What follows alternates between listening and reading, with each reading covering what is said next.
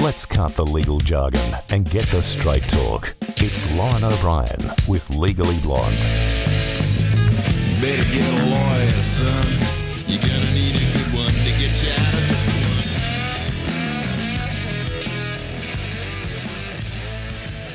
It is time for Legally Blonde with Lauren O'Brien. She joins me in the studio again today.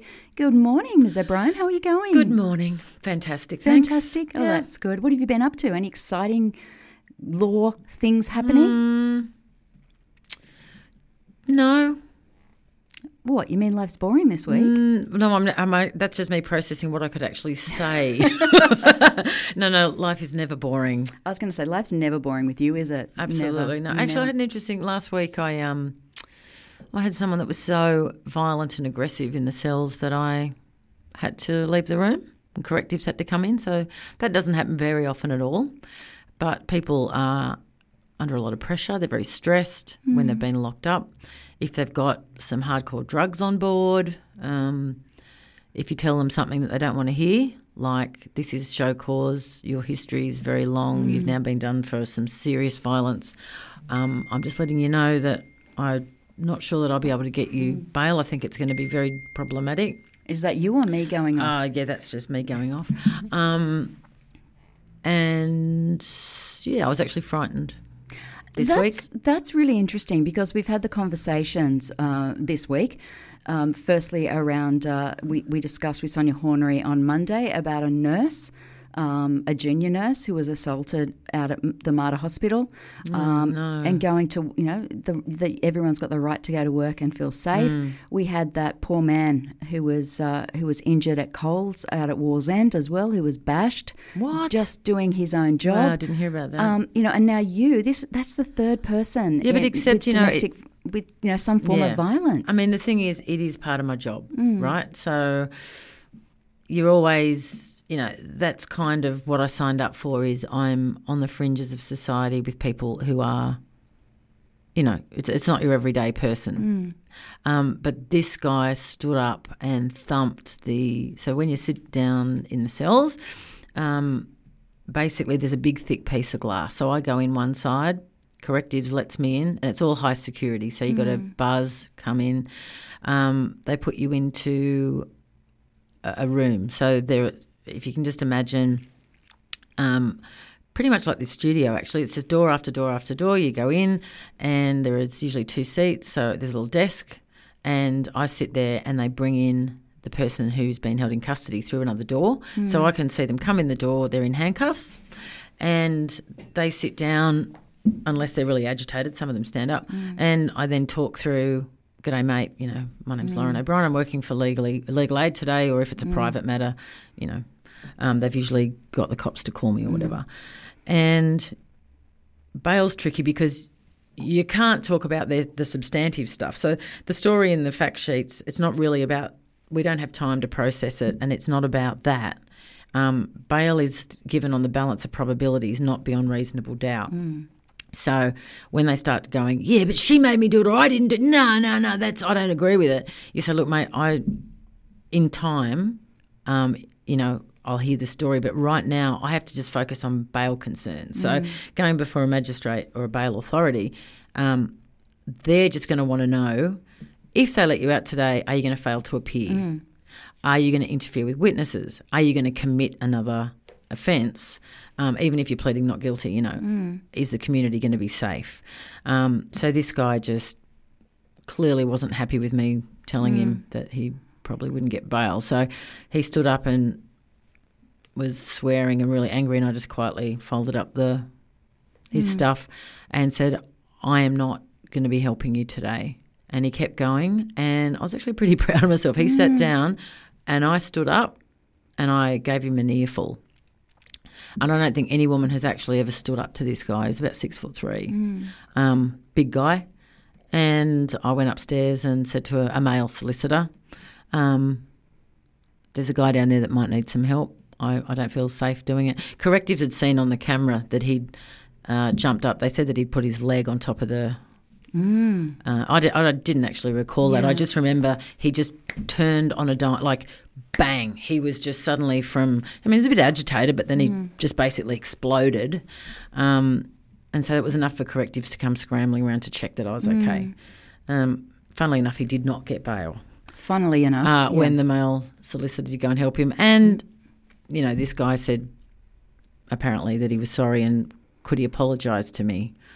And I said, look, so the solicitor came back to the room and said to me, oh, look, he's really sorry. He wants to apologise. And I said, well, thanks for passing it on, but I don't want to hear an apology straight. So that was my week. If you're asking what happened. Yeah, go on. Does correctives, have they always got that video? Are they always monitoring? They can't hear because it's legal privilege. Yep, but they can see. So as soon as they saw him, it was, that's a lovely thing about the job is, and I said to this guy when I stood up, I got Mr. Pointy out and I said. Oh, you did get Mr. Pointy out? Yeah, I got Mr. Pointy. I said, listen here, mate, I've got correctives through each of these doors. You're in handcuffs and there's glass between us and you just scared the hell out of me. Not okay, mate. Mate. Don't you love how Australians use mate? I do, when you don't actually mean mate. You just, Wow, good on you. So good on you. And then I just walked calmly out and I started tapping. Do you know about tapping? I do know about tapping, I've got this friend who's a psychotherapist and she's taught me about tapping. If you're ever in a situation where you feel the blood rush, you feel the adrenaline kick in, just quietly. So I just tapped it out, tried not to let it get to me. And it wasn't personal. It's not personal. These people are in... It's a horrible time of their life and you're the brunt of that. You're the person who says you probably won't get bail. Well, bang. Yeah. But it's not acceptable at any time. Wow. So anyway, that was my week, but I'm fine. Jeez. Went to Bunnings, had some Bunnings therapy. Oh, I love Bunnings. Got a worm farm. Yeah. Wow. Yeah. That's great. Well, we have been talking. Had a rehearsal. Yeah. So you balance it with... Exactly, and we've talked about that before, haven't we? When I did my little intervention in your life a few months back. That's great. We do need to find that balance between what we do and having that downtime. And as you say, go and get that worm farm. Put your hands in the dirt. Yeah. Wow. That's my medicine. Anyway. Good on you. Wow. Yeah. As I said, we weren't going to talk about that, were we? No, but that's okay. There we went. That's okay. Now, we have had a very high-profile Sydney judge who was presiding over the fraud case that was involving Guy Sebastian's former manager, and he has died. It was Judge Peter Zara. He was rushed in an ambulance to Sydney's Royal Prince Alfred Hospital on Thursday after suffering a stroke, and he very, very sadly died. Now, Zara is very, very well known and hugely respected because he has ruled on numerous very high-profile cases, one of which was the child sex conviction of Hey Dad star Robert Hughes. He was thought of very highly from what I've been told, Lauren. Well, the person who gave me the worm farm is a very prominent criminal solicitor in Newcastle. He and his wife are moving into a smaller unit, and so he said, we can have shared custody of the worms. Okay, that's the deal is I'm going to give you the worm farm, but I want to come around with a jug and get the worm juice. And when I went to pick it up, he told me about it. He was very sad.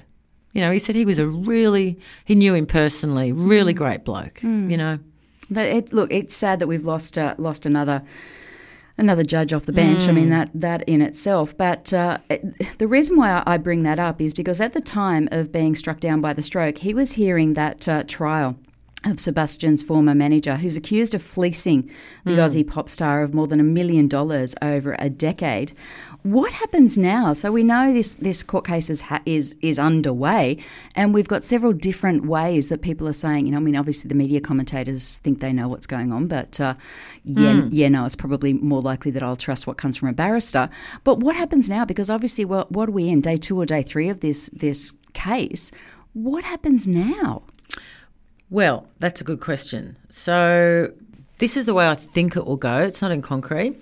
The jury will have to be discharged and another judge will step in to do that, where you're basically given your leave. Thanks for your contribution to the legal system. You're now discharged from your duty, and they'll have to start all over again with a new judge and a new jury. Wow, okay. So, I contacted a barrister mate before I came on and just checked what she thought. She seemed to think that the reason it will possibly go that way, where you start all over again, is because if a new judge were just to be slipped in now to take over the trial and continue with the same jury, they wouldn't have the advantage of seeing the previous witnesses give their live evidence. They would just have access to the transcript, and reading evidence from a transcript doesn't have the same effect. Okay. So Judge Zara may also have made some pretrial rulings that another judge may or may not agree with. So there are lots of reasons why it could be troublesome to try to continue the trial. And also, it would ultimately also possibly become an appeal point for whoever loses. So that was the first thing when you said to me what will happen. I thought that'd be a pretty big appeal point. So if you don't get the result you want, well, you're just going to appeal it and say the judge it wasn't a changed- safe, it wasn't a safe jury verdict, is what you could say. Could be wrong, but in fairness, it seems possible that it will start all over again. Welcome back to Newcastle in the Morning. We're talking with Lauren O'Brien and Legally Blonde. So, Lauren, let's continue the conversation around this trial with Guy Sebastian. Of course, we have had the judge pass away. So what happens now? What does it mean? And why do we potentially have to start all over again with this court case? You have things called voir dires where the jury's not there, and you will basically have legal arguments with the judge about what sort of evidence could get in, what's going to be admissible, what might not. Judge Zara may have made some decisions on that another judge might not. And it's called being part heard. So if I appear before a magistrate or a judge, and just for argument's sake, the end of the day happens, or a fresh custody comes in, whatever it is, if suddenly you're down the road and you have to stop it, the magistrate or judge will say, Ms. O'Brien, I will adjourn this till blah, blah, and I will mark myself as part heard. That means I'm going to make sure that I'm going to finish this.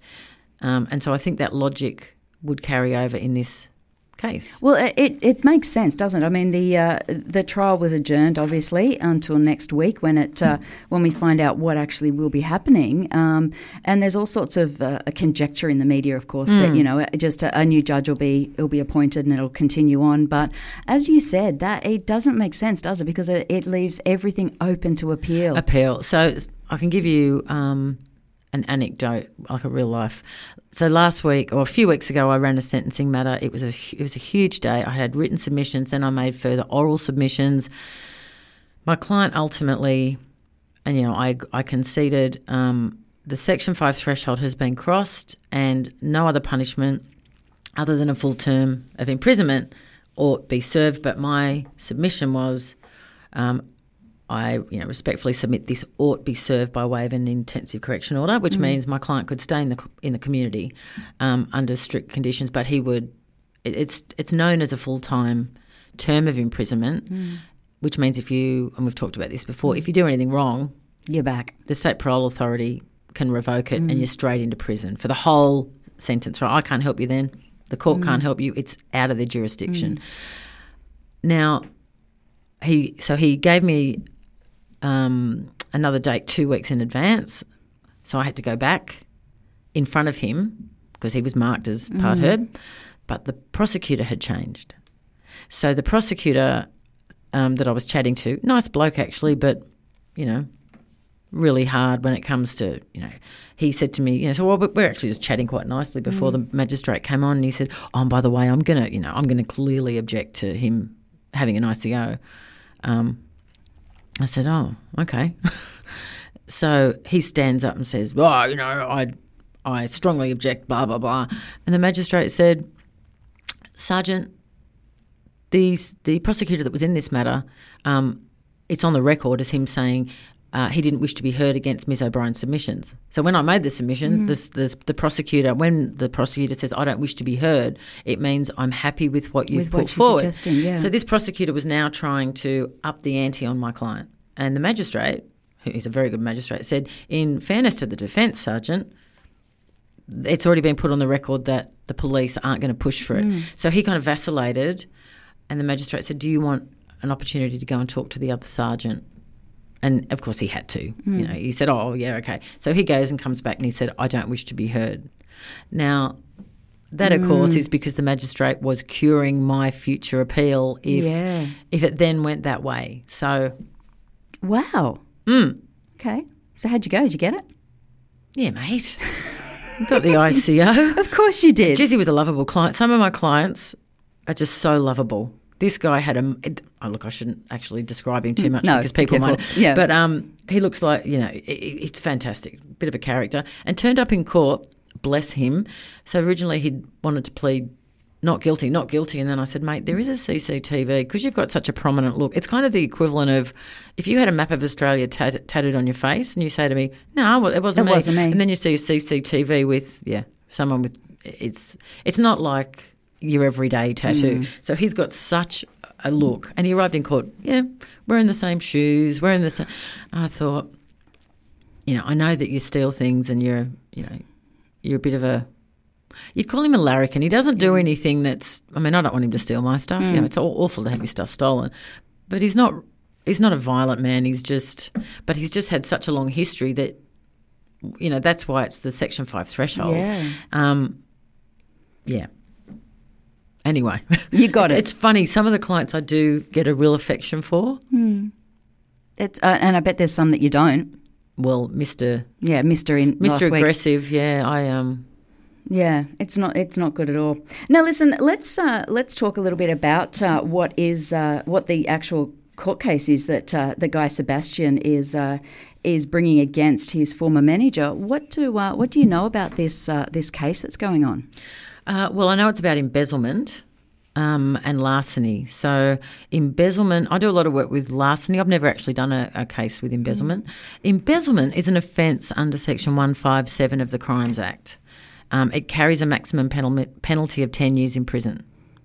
Okay. So that's why it's upstairs in the district court. You'll note Judge Peter Zari, you'll see him in his red and beautiful mauve district court outfit. And he's got his little robes. Can you believe I just called that an outfit? I do apologise. And he's got his little wig on too, doesn't he? Does he wear the little wig as well for that? Well, or just the other coloured ones? It's probably disrespectful saying little wig and an outfit. So I'm going to withdraw all of that. Let's withdraw that. All that. He's wearing his barrister's wig and his robes.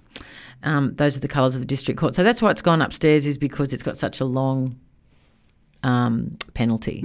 You can only, and it's also a high-profile case. Well, it's got nothing to do with that. It would have started in the local court, but it would have been deemed serious enough to go upstairs. So to establish the offence, the prosecution must prove beyond reasonable doubt that, 1, you were a clerk or servant of the employer. So as the agent, you're a servant of the employer. 2, you had delivered to, received, or took into your possession property on account of your employer. So you get the funds, I think he supported Taylor Swift, didn't he, Guy Sebastian? So that money would have been released into the defendant's accounts, I'm assuming. Or, It should go into, the way that it should be done is that it goes into a trust account. Yeah, so it goes into the trust account and then he would deliver it to Guy Sebastian. 3, that you did so fraudulently. So the element of fraud requires proof that 4, you dishonestly and by a deception created a financial advantage over the property of another or caused them a financial disadvantage, and your actions were intentional or reckless. So you could be found not guilty. So what the defendant, he must have it. I'm not sure what his defence is, but the defences available to you are that you have a claim of right over the property. Have you heard of a claim of right before? No, I haven't. So basically, so I've got a client who his boss just owed him about 11 weeks' pay, and he found himself with his boss's tools. He worked in demolition, and he had all these tools of his boss's. Now, instead of giving them back, he felt that he had a claim of right. He's going, well, this guy owes me 11 weeks and I was paid about $1,500 a week. Well, I should be able to keep his, So it's so long, okay. Yep. So the agent, former agent, may be saying he feels there's a claim of right. Duress and necessity are also defences to the charge. I've got no idea what the defence is, but he's alleged to have pocketed money from royalties and gig fees that should have gone to the singer. But apparently he's argued that there's a clear answer for every charge. So it is before the courts. Let's watch this space then. Yeah, exactly. Now I'm going to ask you a really random one. You're with Tracy Mack on Newcastle Live. We're doing Legally Blonde with Lauren O'Brien. Have you watched Anatomy of a Scandal? It's the yes, I have. So is it accurate? So in some of those scenes, you see the barrister and the prosecution go into the little room and they put their robes on and they put their wigs on. Is that true? Is there a little room? Yeah, totally. I'd say there would be in the Old Bailey. I've been to the Old Bailey, but clearly I didn't go into the... Yeah, there'd be a robing room. Is that there's none here? You just get robed? Do you just robe in your office or...? You normally robe... Well... Now, there are strict rules around that, and I'll ask a barrister mate. Could you? So if you're walking, I think if you're walking from, say, your office to court, I think you have to have wig and robe on. And also it's dependent on the presiding judge. So, for instance, Judge Ellis here in Newcastle, he has lovely dark hair and a salt and pepper moustache. Now, he doesn't wear his wig, and when I used to take school kids in, because I used to work for the Rule of Law Institute, and I used to take school groups in, and we'd have I'd take the kids in, we'd pretend that they were the criminals and the jury, and they'd get to ask the judge questions. And one of them asked him why he wasn't wearing his wig, and he said, well, it's a matter of vanity. I've still got brown hair, and I like to keep my... doesn't want to put a blonde wig on. So when you appear before Judge Ellis, you will see the barristers in their robes, but they won't have their wigs on. Wow, okay. Whereas Judge Gardelman, in my experience, always wears his wig, and so the barristers will wear their wigs. Their wigs. Well, if you could find out that question, because as I said, I was watching Anatomy of a Scandal, and there's so much time that is spent obviously in and around those rooms, and and both barristers going in and getting their garb on. There you go. So when you're near the courthouse, you'll see the DPP barristers come down in their robes and wigs, and they come straight out of the DPP straight into court. The public defenders do the same thing. But you'll also see a lot of barristers arriving just with their lovely big navy blue barrister bags with their initials embroidered on. Okay. And they will robe at court. Okay. Righto. In Newcastle, I don't believe that there's a specific robing room, but I'm guessing in Sydney, which would have all the Victorian or Georgian architecture, you would have, because it would have been based on England's, architecture of a courthouse. Well, that's your job for next week. You've got to come back and tell me whether there is a robing room. Great. Okay. Yep, challenge accepted. Challenge accepted. I'll do that for you. No worries. Fantastic. Well, listen, thank you so much for your time, Lauren. We have covered a lot of territory today, but it's fascinating, as always, to chat with you.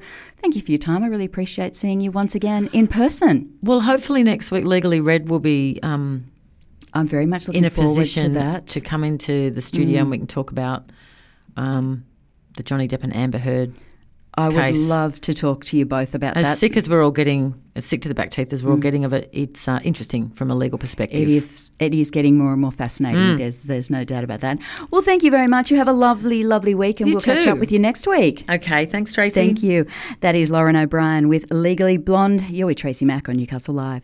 The information provided in Legally Blonde is for general information purposes only and should not be taken as professional advice. Newcastle in the Morning covers the big stories that matter the most to you, the local issues often neglected. Tracy Mack's plain talking, no nonsense approach will get your morning off right. Talking news, sport, entertainment, music, lifestyle and more. Joined by Michael Blaxland and covering what you need to know and even some of the stuff you didn't. It's Tracy Mack with Newcastle in the Morning. Weekdays from 9 till midday, only on Newcastle Live.